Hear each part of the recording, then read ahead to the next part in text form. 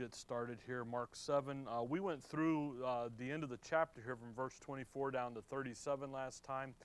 I just want to go back up and catch some of the details in this week and next week in the two miracles here, because these two are really picturing the spiritual condition of the nation of Israel. He's just spent the time dealing with the Pharisees, the scribes. Back up in verse 6, he answered and said unto them, Well hath Isaiah prophesied of you hypocrites, as it is written, This people honoreth me with their lips, but their heart is far from me. Howbeit in vain do they worship me, teaching for doctrines the commandments of men. For laying aside the commandment of God, ye hold the tradition of men. And again, he has dealt with them. And again, what a way to start the conversation, you hypocrites. And, people have Christianity has a morbid idea about the Lord being this meek and weakly guy and just along for the ride and literally would heal anybody and everybody that came to him. And we're going to find out in verse 24 here that just isn't the case right off the bat. So he deals with them honestly, truthfully. He confronts them constantly about their vain religious system. Externally, they look good, they smell good, they sound good, but internally, that's the issue. Verse 23, all these evil things come from within and defile the man. And again, that's the issue. That's the point. That's his answer. The issue is the heart. And we've dealt with that. So now Mark is going to contrast what you see, the heart of the vain religion, external, nothing internal. Now see the heart of the Messiah. Here's what his thinking is like. You see how the vain religion thinks? Now let's see how the Messiah thinks. And there's an intentional focus here by Mark as he portrays the Lord as the servant. Here's the heart of the servant. Here's the heart of the Messiah. And what he is going to do now in these two miracles that Mark puts together is that he's again just simply comparing. Here's the religious system, here's the Messiah, here's the heart. And literally, when we're going to go look at Matthew 15 here in just a minute, when we get over there, Matthew portrays the Lord as the king. So there's a lot more detail in Matthew 15 about this, because here's the authority. Here's his credentials to be the king, why he's able to do and say and so forth. And literally, that's really going to be the difference is in portrayal.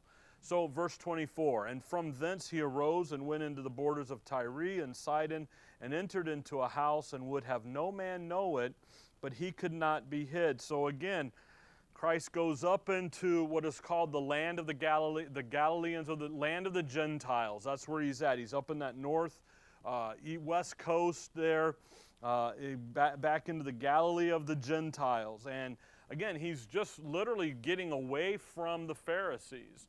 And really, their plot to kill him. It's not time for them to kill him. He knows that, so he's got to get away from them so that they can't. If he'd have stuck around, they'd have killed him quick. They would have sent the lewd men of the baser sorts and got him somewhere. They really would have, but he gets away. He can't be hid. That's a crazy thing. Verse 25, for a certain woman whose young daughter had an unclean spirit, notice, heard of him and came and fell at his feet. She heard. What did she hear? That he could heal, that he could cast out the devil, he could take care of what is needed. So she comes. And verse 26, the woman was a Greek, a Syrophoenician by nation, and she besought him that he would cast forth the devil out of her daughter. So she comes. Now Mark shows us, she comes as a mother desperate for her daughter. And she just really basically comes here in the need that she has. And she presents herself to the Messiah. There's nothing more than that in Mark's picture here. And again, she's a Gentile. She's a Greek. By the way, what's interesting, kind of a side note, is the Greek, Gentile, those are words that get used interchangeably. Paul will say to the Jew first and also to the Greek. But then he'll say a little later in Romans 1, to the Jew first and also to the Gentile. And that's the Greeks, he's writing to the Romans, they're not Greeks, they're Italians. So we're not talking about nationality. That's the thing. We're talking about that status of the world, the Jew and the Gentile, and that separation there. She's a Syrophoenician.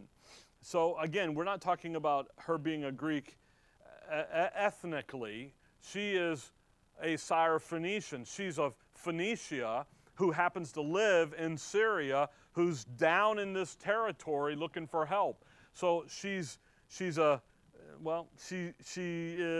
stranger. She's an outcast. She doesn't belong to the nation of Israel. Actually, she is a mortal enemy of the nation of it nationally, okay, not her specifically. But she comes, and what does she say? I have a need. So come over to Matthew 15, and let's notice Matthew's account and just kind of draw a picture between Matthew and Mark. Because in Matthew 15, he's going to include more. Now, Matthew presents the Lord as king, but Matthew is also looking at the dispensational setting. Within the nation of Israel, dispensationally now, there's a change in Israel's program. Israel's had the law and the prophets were until John. Then from John the Baptist moving forward, what's being preached? The kingdom, and every man presses into that. Remember that verse in Luke. And that's really what's happening here. There's a dispensational shift because who's on the table now? The Messiah on the scene, the table. On the scene. The Messiah is, and dispensationally, there's things changing. He says, Moses tells you don't commit the adultery. I say if you look at the woman and you think it and it's in your heart, you've already done the deed. That's a shift. That's a change from from don't do the law to now it's a lust of the heart issue, see. So that there's a change here. So as she comes, Matthew 15:21, then Jesus went thence and departed into the coast of Tyre and Sidon, and behold, a woman of Canaan came out of the same coast and cried unto him, saying, have mercy on me, O Lord, thou son of David. My daughter is grievously vexed with the devil. Now, notice, she's a woman of Canaan. That's even worse than being a Greek or Syrophoenician. She is a mortal enemy of Israel, Canaanites. They hate Israel. They belong over under Ishmael and Esau, and they hate Israel. They're after them. She's a total and complete outcast. And yet, what does she do? She sees him, she's heard about him, and off she goes running. Now, there are two times, and we'll see them this evening, where the Lord deals directly himself with a Gentile. Here with this woman, and then over in a little later we'll see the centurion and his servant. But those are important dispensationally because they're painting a picture. Verse 22, she, behold, a woman of Canaan came out of the same coast and cried unto him, saying, have mercy on me. So she comes and she's going to say something here. But notice what she does. O Lord, thou son of David. She recognizes him as Israel's Messiah. Now in Mark, she doesn't say this. She says, help me. See? Matthew, we're again painting that picture of authority, power. So what does she call on? She calls on him as the son of David. Lord, thou son of David. She makes a more emphatic statement towards who he is as king. The only reason you know he's king is because who is he? He's the son of David. He's in that lineage. So there's something else here. She comes, again, in Mark, she just comes and says, hey, I need help. Here, she's coming in a more, here's a mom with a daughter that has a need. She comes to him as Israel's Messiah. And what does he do? He answered her not a word. He doesn't ignore her. He doesn't respond to her. Okay? And there's a little bit of a difference here. Here is Israel's Messiah, Israel's king. And this Canaanite woman comes, Syrophoenician, the Greek woman comes, and what does he do? No response. Now, the question then comes in, okay, why did he do that? Why does he respond this way? Well, the answer, he's going to give it to us in verse 24. And he answered and said, I am not sent but unto the lost sheep of the house of Israel. She's an outcast. She's on the wrong side of the middle wall of partition. She's Ephesians 2 status. You remember what that is? Ephesians 2, hold on to these and go get Ephesians 2. Just roll your Bible over. Or for you on the electronics, bookmark it and come back. Look at Ephesians 2:11. See, there's something about Matthew recording her saying, O Lord, thou son of David. What's the process? Well, Ephesians 2:11, wherefore remember that ye being in time past Gentiles in the flesh, who are called uncircumcision, by that which is called the circumcision in the flesh made by hands, that at that time you're without Christ, being aliens from the commonwealth of Israel, strangers from the covenants of promise, having no hope and without God in the world. She's on the wrong side of that wall of partition, and what is she doing? She's coming in to him, but she's coming improperly. You see, the way that Israel's program was to operate is very clear. The blessings aren't to come down through and directly to a Gentile. They have to go through who? The nation of Israel. By the way, no hope. There's no claim. The reason for the condition here and the issue that's happening in Matthew, you can go back to Matthew now, is the fact that she's an alien. She's a stranger. She's not to get the blessing. She's not, by the way, the blessing is the healing of her daughter. She's coming with to make a claim on the Messiah of Israel. But that's not how a Gentile in time past is to approach the situation. How was a Gentile in time past to approach God? They were to go through Israel. That's what the Abrahamic covenant is all about. They're to come over here and they're to work through and bless Israel and go that direction. So when the Lord doesn't answer her, doesn't respond to her, he's not being rude. He's not being hard. He's not being, just dismissive of her. He is following the program's procedures, the format. But he's also doing something else in Matthew 15, verse 24. He answered her not a word, and his, what? Disciples came, Matthew 15, 24. And besought him, saying, send her away, for she crieth out. She's up here nagging, Lord, deal with her. And what does he say? I'm not sent but to the lost sheep of the house of Israel. You see, he's doing this also to train his apostles, the disciples. So they're triggered, they're remembering, hey, look, there's a proper procedure for the Gentile world to approach God. And it's going to be through the nation of Israel. The woman, by the way, she doesn't quit, does she? She's pestering the disciples. He doesn't answer her. By the way, I heard a guy say, oh, he turned his back to her.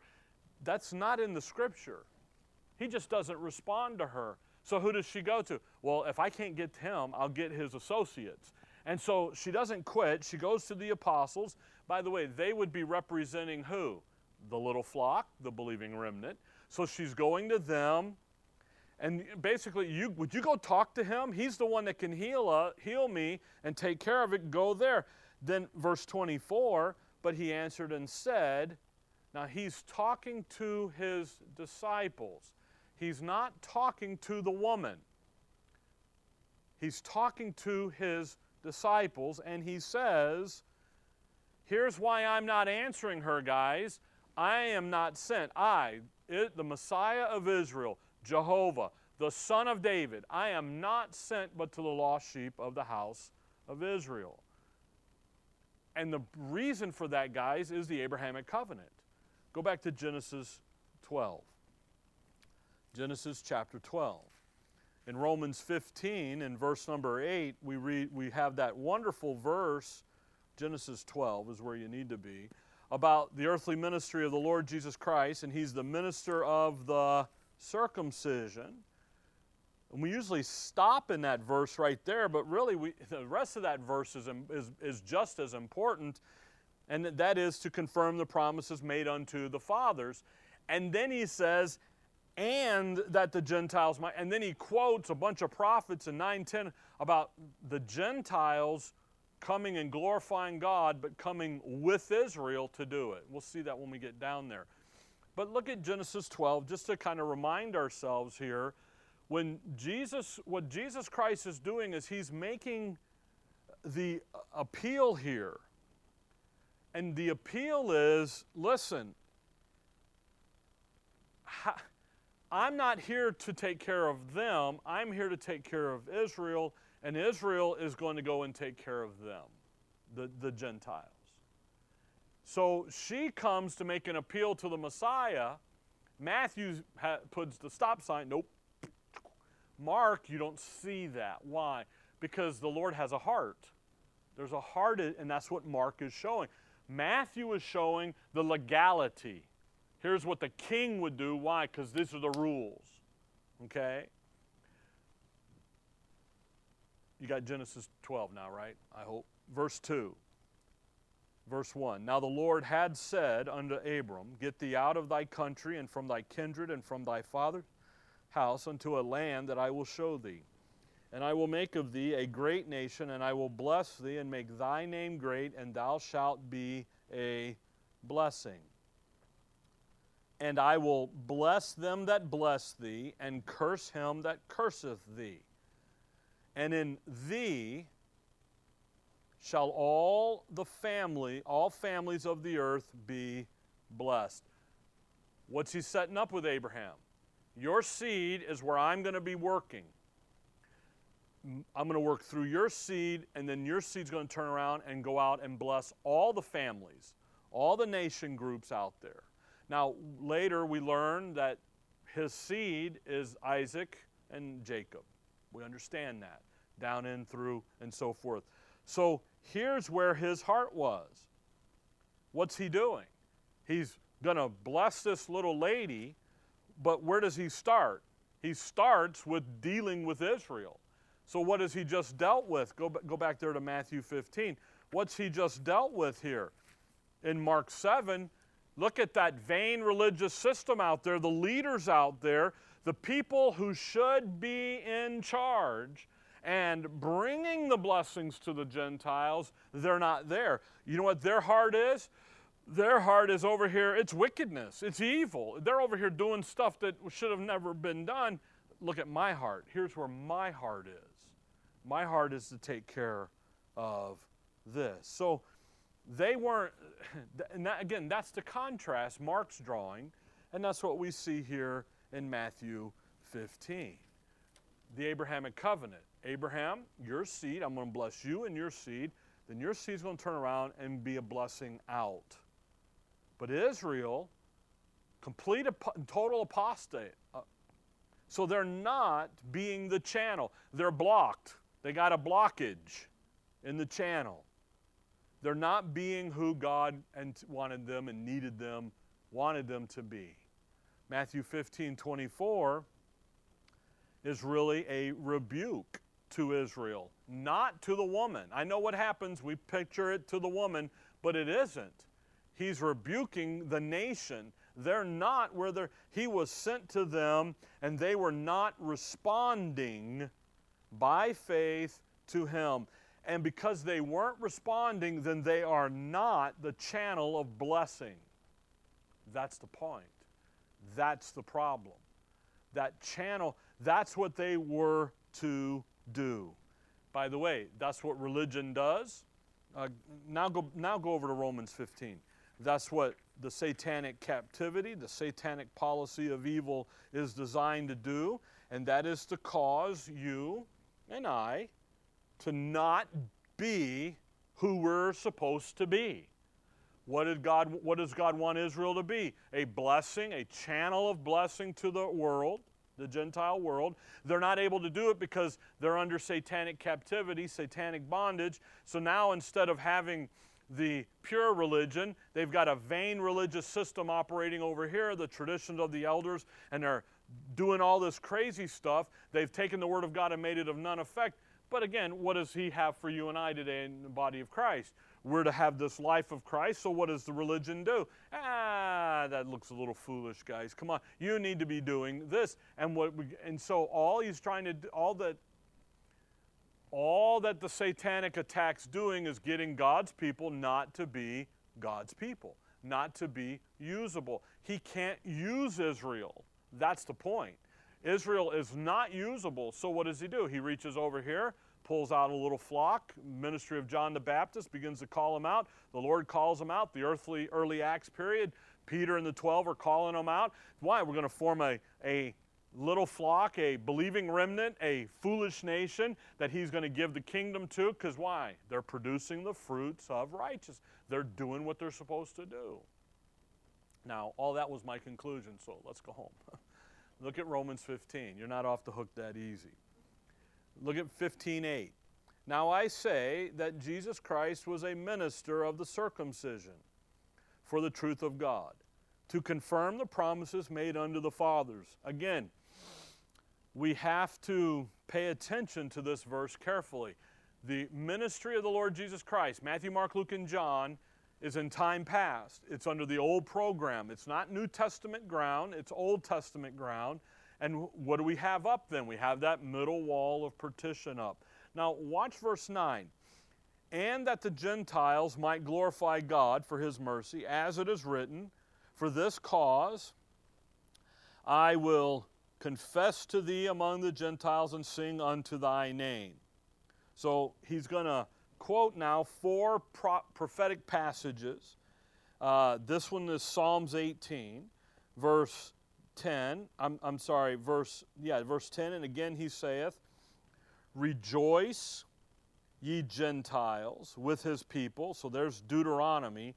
By the way, for this cause I will confess to thee among the Gentiles and sing. That's Isaiah 42 as well. Verse 11, and again, praise the Lord, all ye Gentiles, and laud him, all ye people. And again, Isaiah saith, there shall be a root of Jesse, and he that shall rise to reign over the Gentiles, in him shall the Gentiles trust. What's going to happen there? No, by the way, notice verse 10. They're going to rejoice, ye Gentiles. Notice, with his people. That means Israel is in their place, doing their job. The Gentiles come in, and what do? They rejoice too, because Israel is the proper channel of blessings are flowing. They've been unclogged, okay? Literally, again, verse 11, verse 12, obviously, what do the prophets say? Isaiah, Psalms, Deuteronomy, Moses, what do they say? The blessing is to flow through us to the Gentiles. That's clear as night and day. That's how the prophetic program was to work. And when that channel is flowing properly, the Gentiles will rejoice and will willingly be ruled over. They won't object to it, okay? But what's happened to Israel? Well, Paul in chapter 11:11 of Romans says that Israel has what? Fallen. Go back to Matthew 15. What's happened to Israel? they're in complete apostasy. They are not where they're supposed to be. They are not being the channel of blessings. They are out there. Paul says, you guys have, Israel, you guys have caused the name of God to be blasphemed among the Gentiles. Romans 2. You're not doing what you're supposed to be doing. And the Gentiles have no use for God. They have no use for the God of Abraham, Isaac, and Jacob, because when they look at you, what do they see? They see counterfeiting. They see hypocrisy. They see, well, you know, you can always tell when a scam's coming. I always wonder, it's always amazing to me to see the news when people get scammed out of hundreds of thousands of dollars. And I'm like, can't you see it coming? You know, you're supposed to be able to, but anyway. Matthew 15, verse 25. Then came she and worshiped him, saying, what? Lord, help me. Now she doesn't come and call him son of David. Now she comes and says what? I need help. See, she came and said, son of David. And he's like, that's improper. That's not what the program calls for. The legalese, the Abrahamic covenant says that you're to come through, the blessing is to flow down through Israel. And she gets it and she says, I know that, but man, I just need help.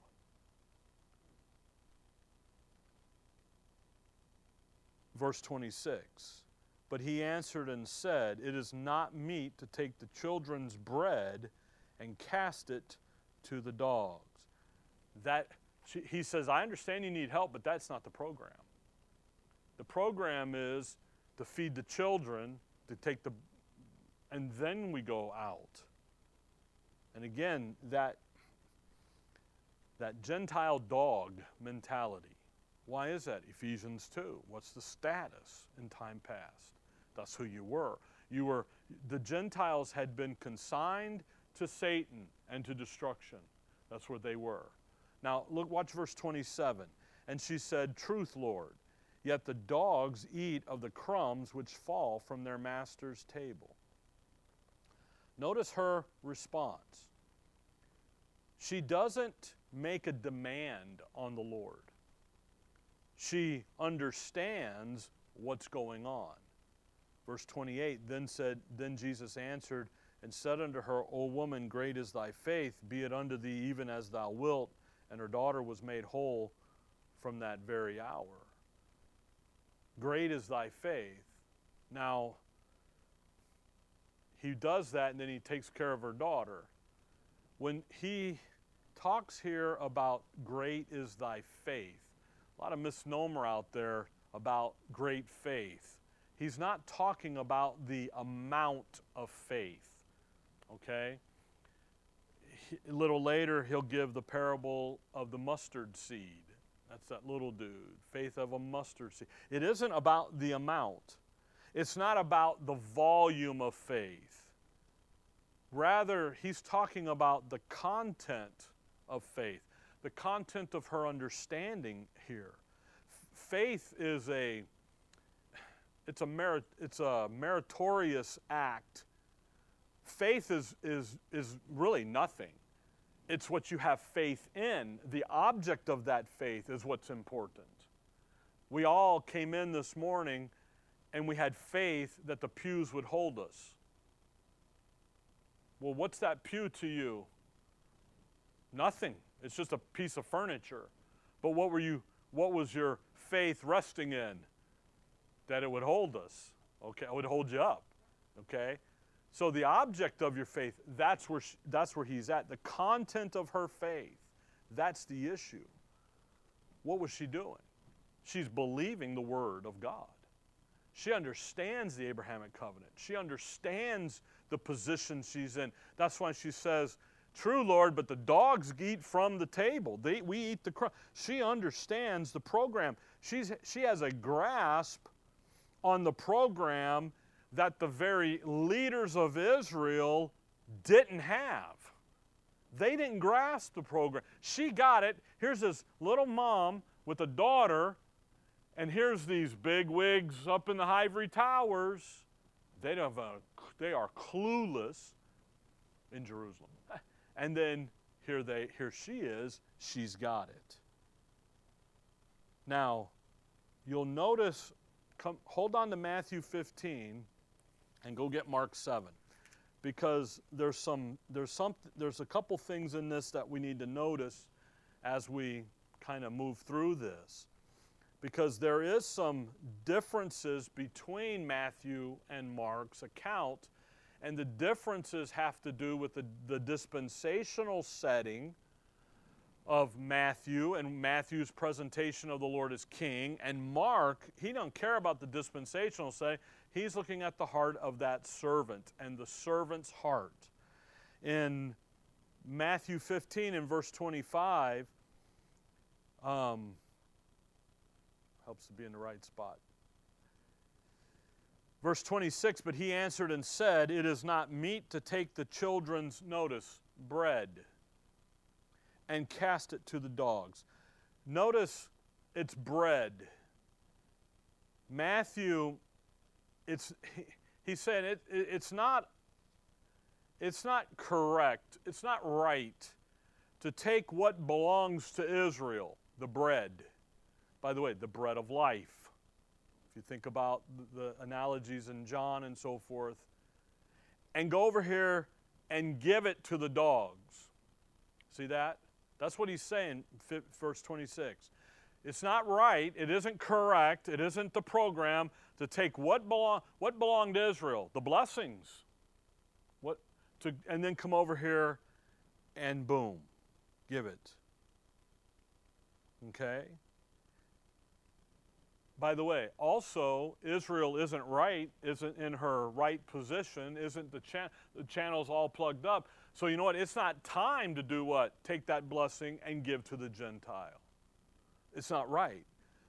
But what does Mark 7 do? Hold on to Matthew. Mark 7, the Lord says unto her, verse 27, let the children first be filled. For it is not meet to take the children's bread and to cast it under the...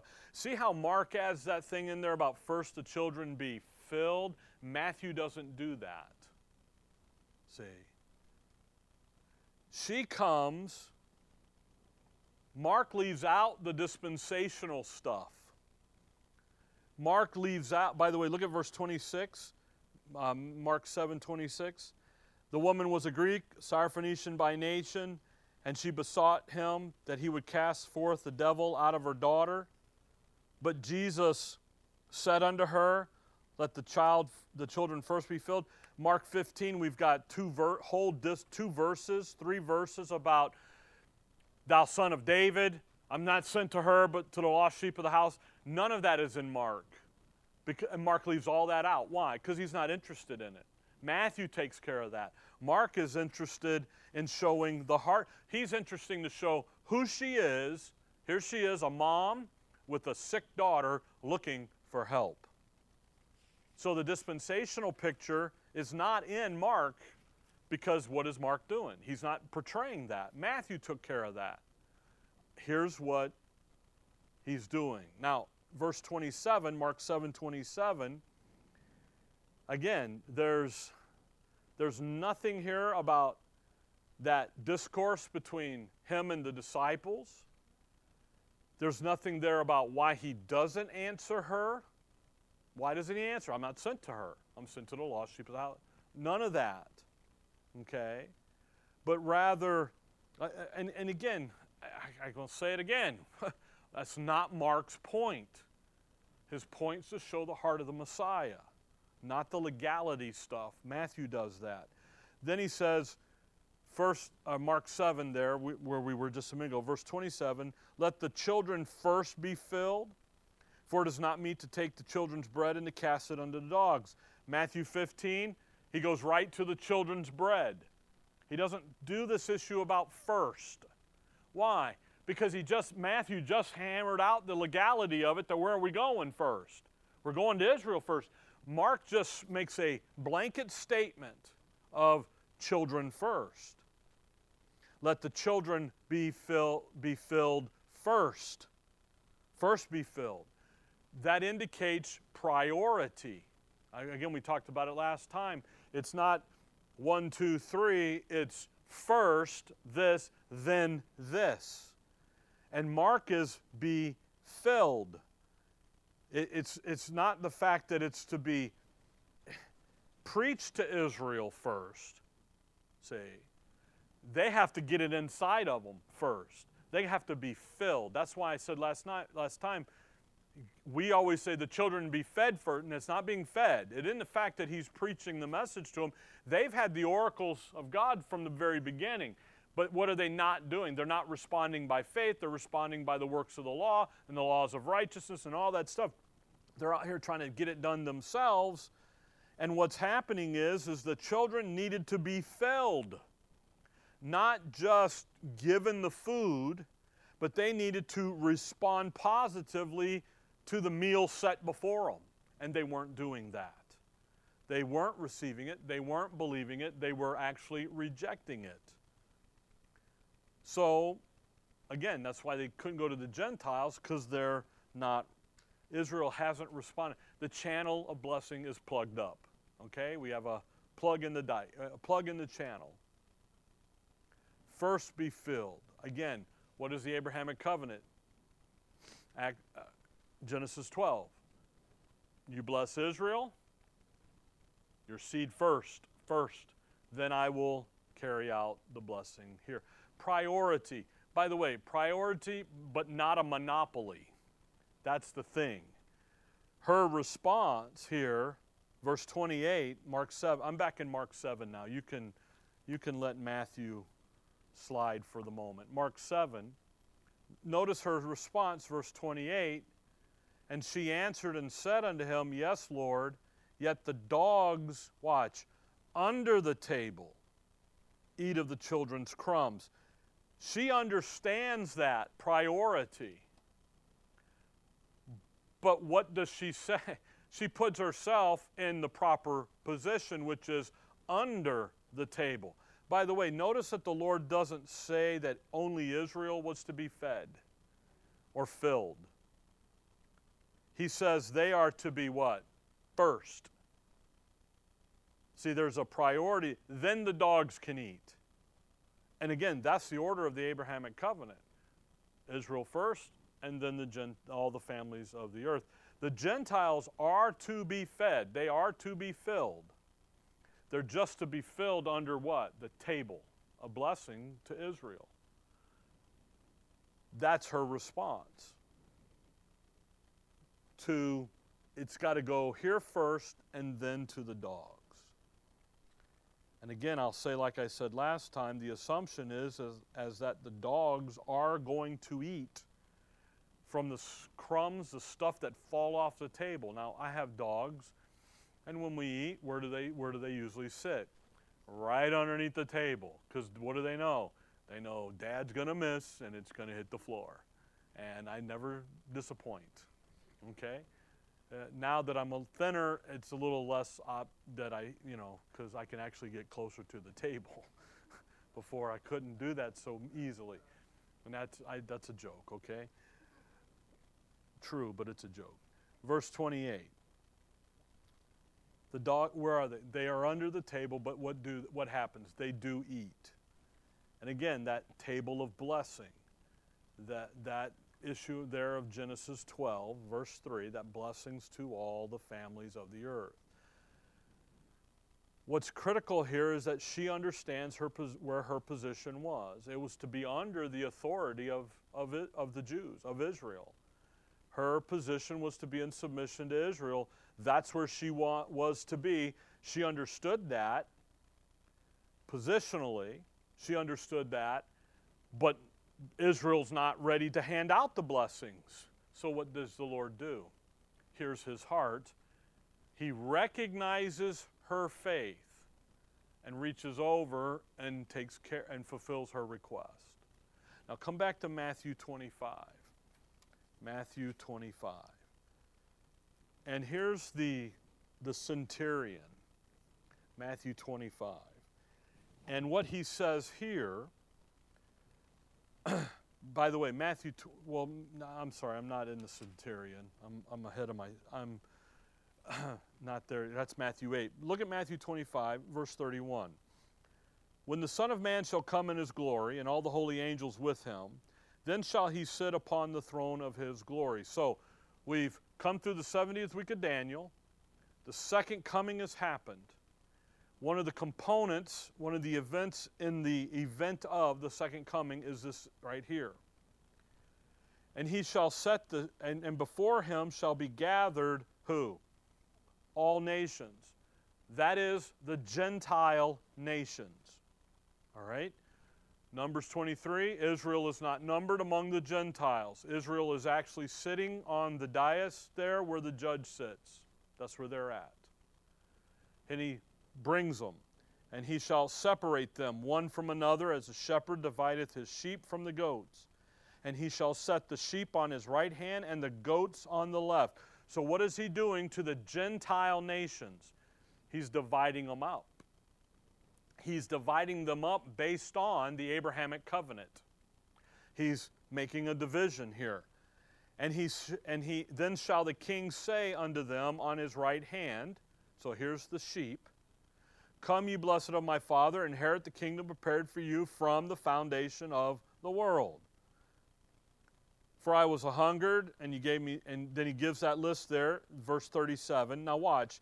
Then shall the righteous answer. Notice how their identity changed. They went from nations to sheep to righteous. See? So that sheep is the righteous, and that matches up with what he does in John about the shepherd and the sheep and everything. But they're called righteous now. Answered him, saying, Lord, when saw we thee a hungered, and fed thee, and thirst, and gave thee drink? When saw we thee a stranger, and took thee in, or naked, and clothed thee? Or when saw we thee sick, or in prison, and came unto thee? And the king shall answer and say unto them, Verily I say unto you, inasmuch as ye have done it unto one of the least of these my brethren, ye have done it unto me. What is he just claiming? Abrahamic covenant. Well, you blessed my believing remnant, my nation, so I'm taking care of business. I'm fulfilling the covenant. Now, he does this when he comes back and sits upon the throne of his glory. That's second coming. That's the only time he does this. And boom, what is he doing? He takes the Gentile nations and he divides them out based on the Abrahamic covenant. Verse 41, then shall he say also unto them on the left hand, so here's the goats, depart from me, notice, ye cursed, into everlasting fire, prepared for the devil and his angels. And they say, well, what's going on? And he says, when you didn't do this, see, verse 45, then shall he answer them, saying, Verily I say unto you, inasmuch as ye did it not to one of the least of these, ye did it not to me. What happened? That little believing remnant needed help, and that Gentile said no and turned them in and got the reward. Now I'll bless them that bless thee, and I will curse them that curse thee. So that's exactly what's happening in Mark 7. She's in the right position. She made a clear choice as who he was. Who is he? Lord. Who is he? He's the son of David. I know who he is. I'm just not in the right position. It isn't time for me to get the blessings as a Gentile, but yet I need help because my daughter, and what does Mark say? He reaches over and heals her. And here's the heart of the Messiah. She took the place of need before the Lord. And again, that's the picture here of what the nations are going to do. Some of them are going to do, I should say. But what you see, her daughter is possessed of a devil, an unclean. That's exactly where the Gentile nation is. They're under satanic captivity. She knows this. She grasped what's going on. But yet, what did she see? She saw the heart of the Messiah. She sees that, he does, but it's also a rebuke to who? To Israel. You should be doing this for her, Israel. and you're not. What we see now is a picture being developed in the Gospels of Gentile interaction with Israel's program. Matthew 2, the wise men come. They're out of Babylon. They're Gentiles. And what are they coming to Jerusalem to do? Worship the King of the Jews. They understood. They come to Israel ready to worship, and what is Jerusalem? The city of the King. They're like, huh? What? What are you talking about? See? Come over to Matthew 8. Matthew 8. Here's the centurion, where he heals the centurion's servant. And again, only 2 times does Jesus Christ directly deal with the Gentiles. Both times, the Gentiles that he's dealing with take their proper place of being in subjection to Israel. They understand the Abrahamic covenant, they recognize the Abrahamic covenant, they recognize him as Israel's Messiah, and they know that they need to be in subjection to Israel. Problem is Israel ain't there. So the Lord does something to demonstrate a rebuke to Israel, but an answer of compassion to that Gentile that's in the proper place. They have done nothing wrong. And yet, so he answers them. It's interesting. We know Rahab there in Joshua, when she does that with the 2 spies, and she makes that, anybody in my house is good to go. Remember that? My brothers, my sisters, my dad, my house, and my mom and all that. And they're like, yes, anybody in your house will be saved.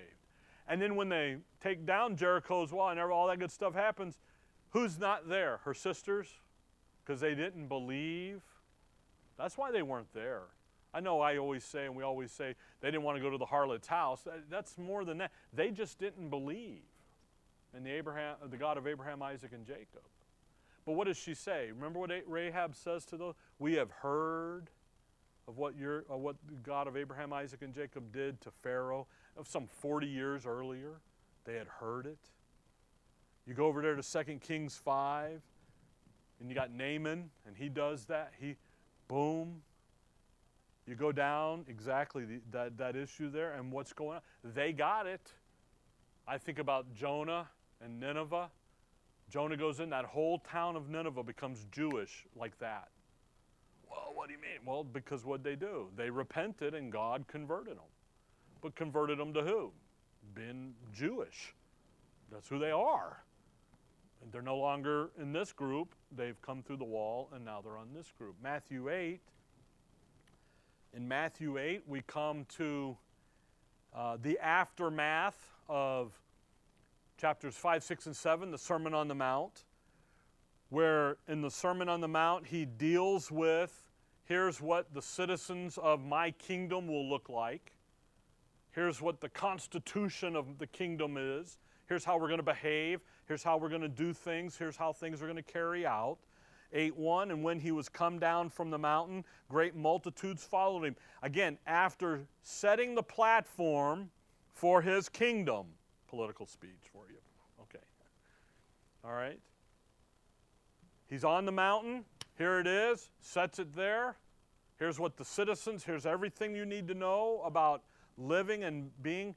What happens? Well, we're going to have 2 miracles. Some miracles show up here.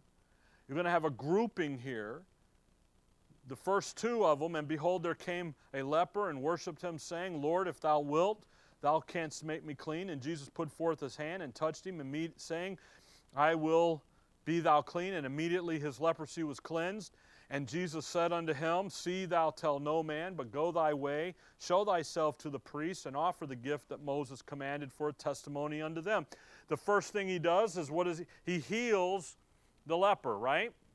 But it's more than a healing, it's a cleansing. Notice what he did. And verse 3, I will be thou clean. He doesn't say be thou healed, he says be thou clean. Why? Because in Leviticus, what did they have? There was a cleansing issue, not a healing issue.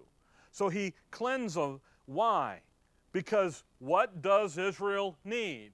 They need to be cleansed of that sinful, rebellious nature that they have, the old sin nature. They need that cleaned up. Then he says, go to the priest, tell them what's happening, because in Leviticus 14, there's to be a public pronouncement of the cleansing. Make everybody know what happened to you. Yet they didn't do that.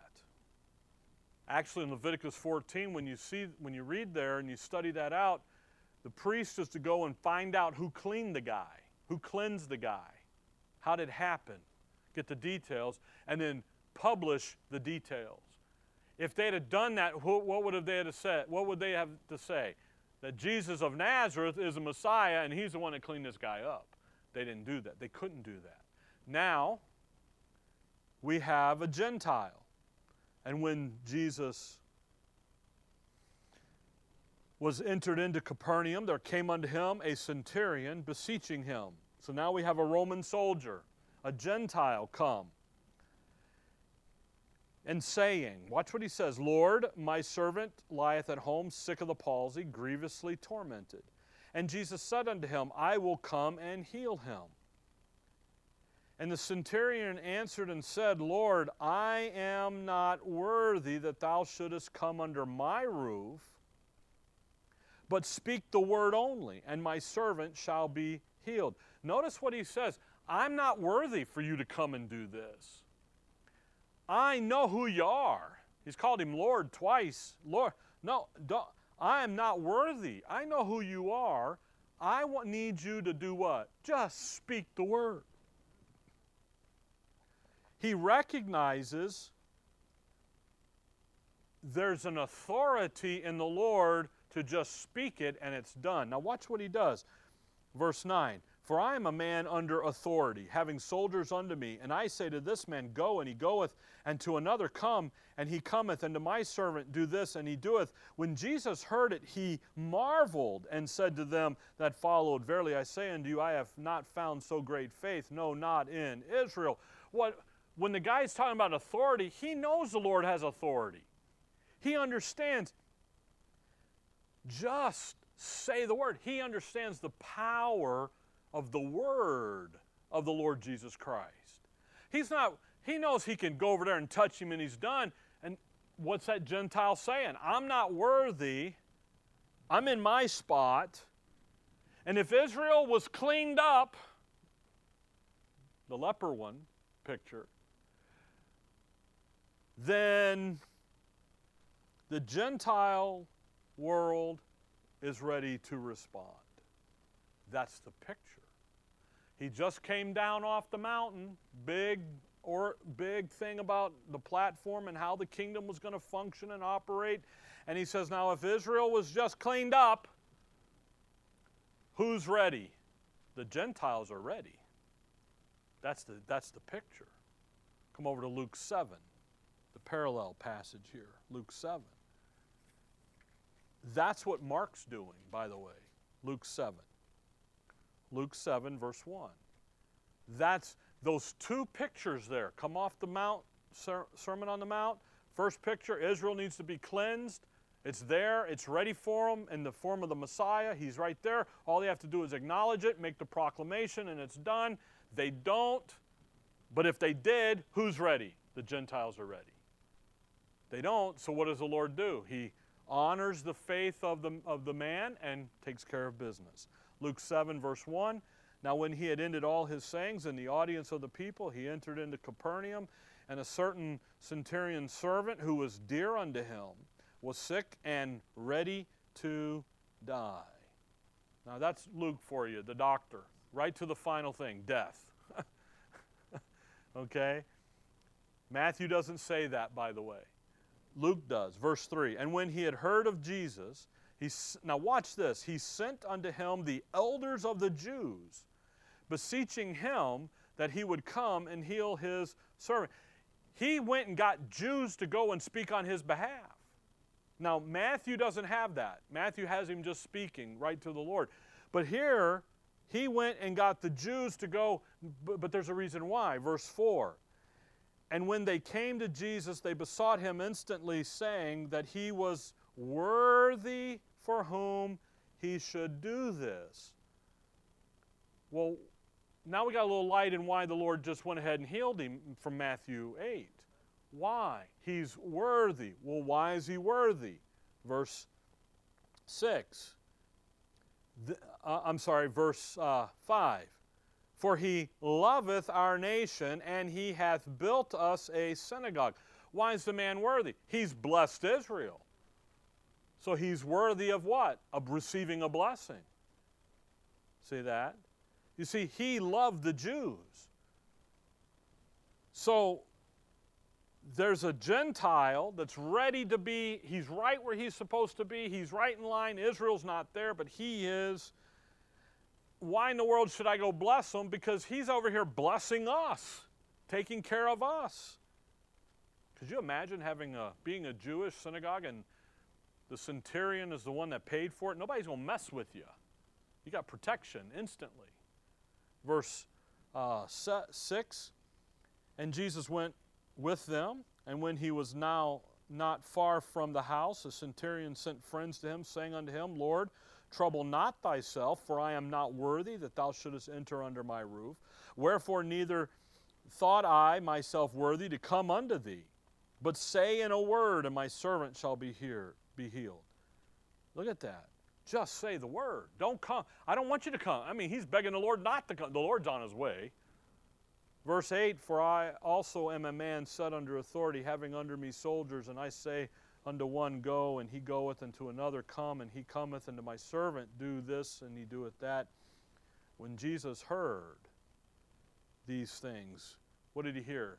Here's a guy who understands what it is to have authority, to be in charge. He marveled at him and turned him about and said unto the people that followed him, I say unto you, I have not found so great faith, no, not in Israel. And again, the great faith there isn't a big volume of faith, of a lifelong of faithfulness. It's rather the content. What's the content? The content's on the very word of God.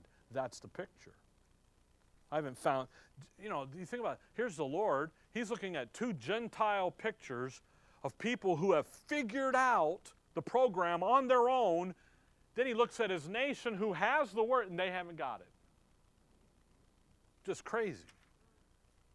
This man understood what the program was. So when you come back here to Mark 7, he understood, this little lady understood by hearing about the Lord, by watching the Lord, the Messiah, what his word could do.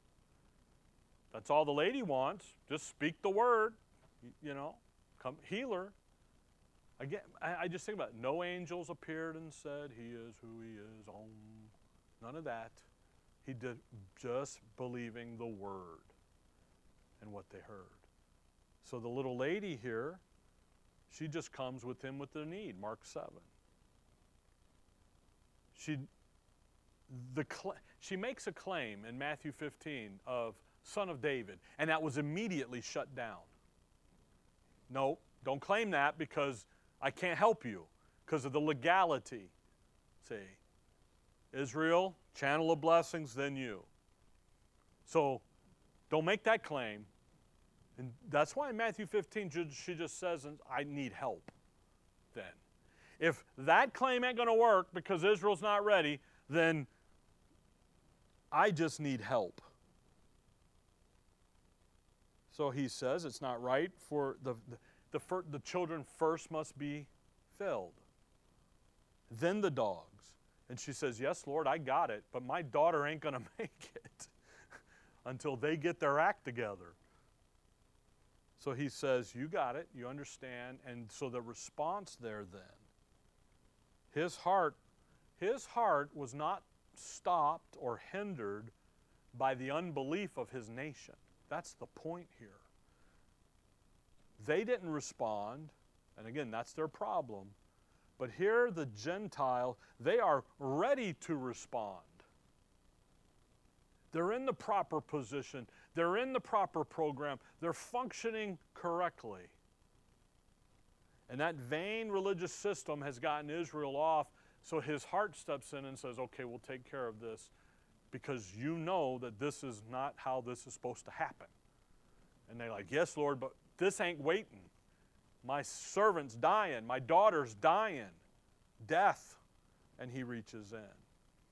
So again, the demonstration here, the picture here, that vain religious system is designed to step in and to stop the nation of Israel, and here in the Gospels, to corrupt them so that they won't function properly. They don't function the way God designed them to function. By the way, it's the same for you and I. That's why Paul would say, touch not the unclean thing. Get out of that mess. Don't be there. You need to be over here. Don't get into that. Don't go back to the law and legalism. Stay over here in grace and that. And there's a reason, because what does it do? A little leaven leaveneth the whole lump. Okay? All right, the hour's up. But that's the picture being painted. Now, we'll catch the deaf and dumb man next time and look at that, because again, there's a picture painted here. More so in Mark 7 is very specific. Okay? All right. Dear Heavenly Father, we thank you for the evening, Lord. We thank you for your word and for the study of it and for the look into it and for the ability to see and to grasp what you are doing with your people, and yet at the same time recognizing that heart of faith in others and helping them and dealing with them. But that ultimate painting of the picture here of the future of Israel and her program. In your name we pray. Amen.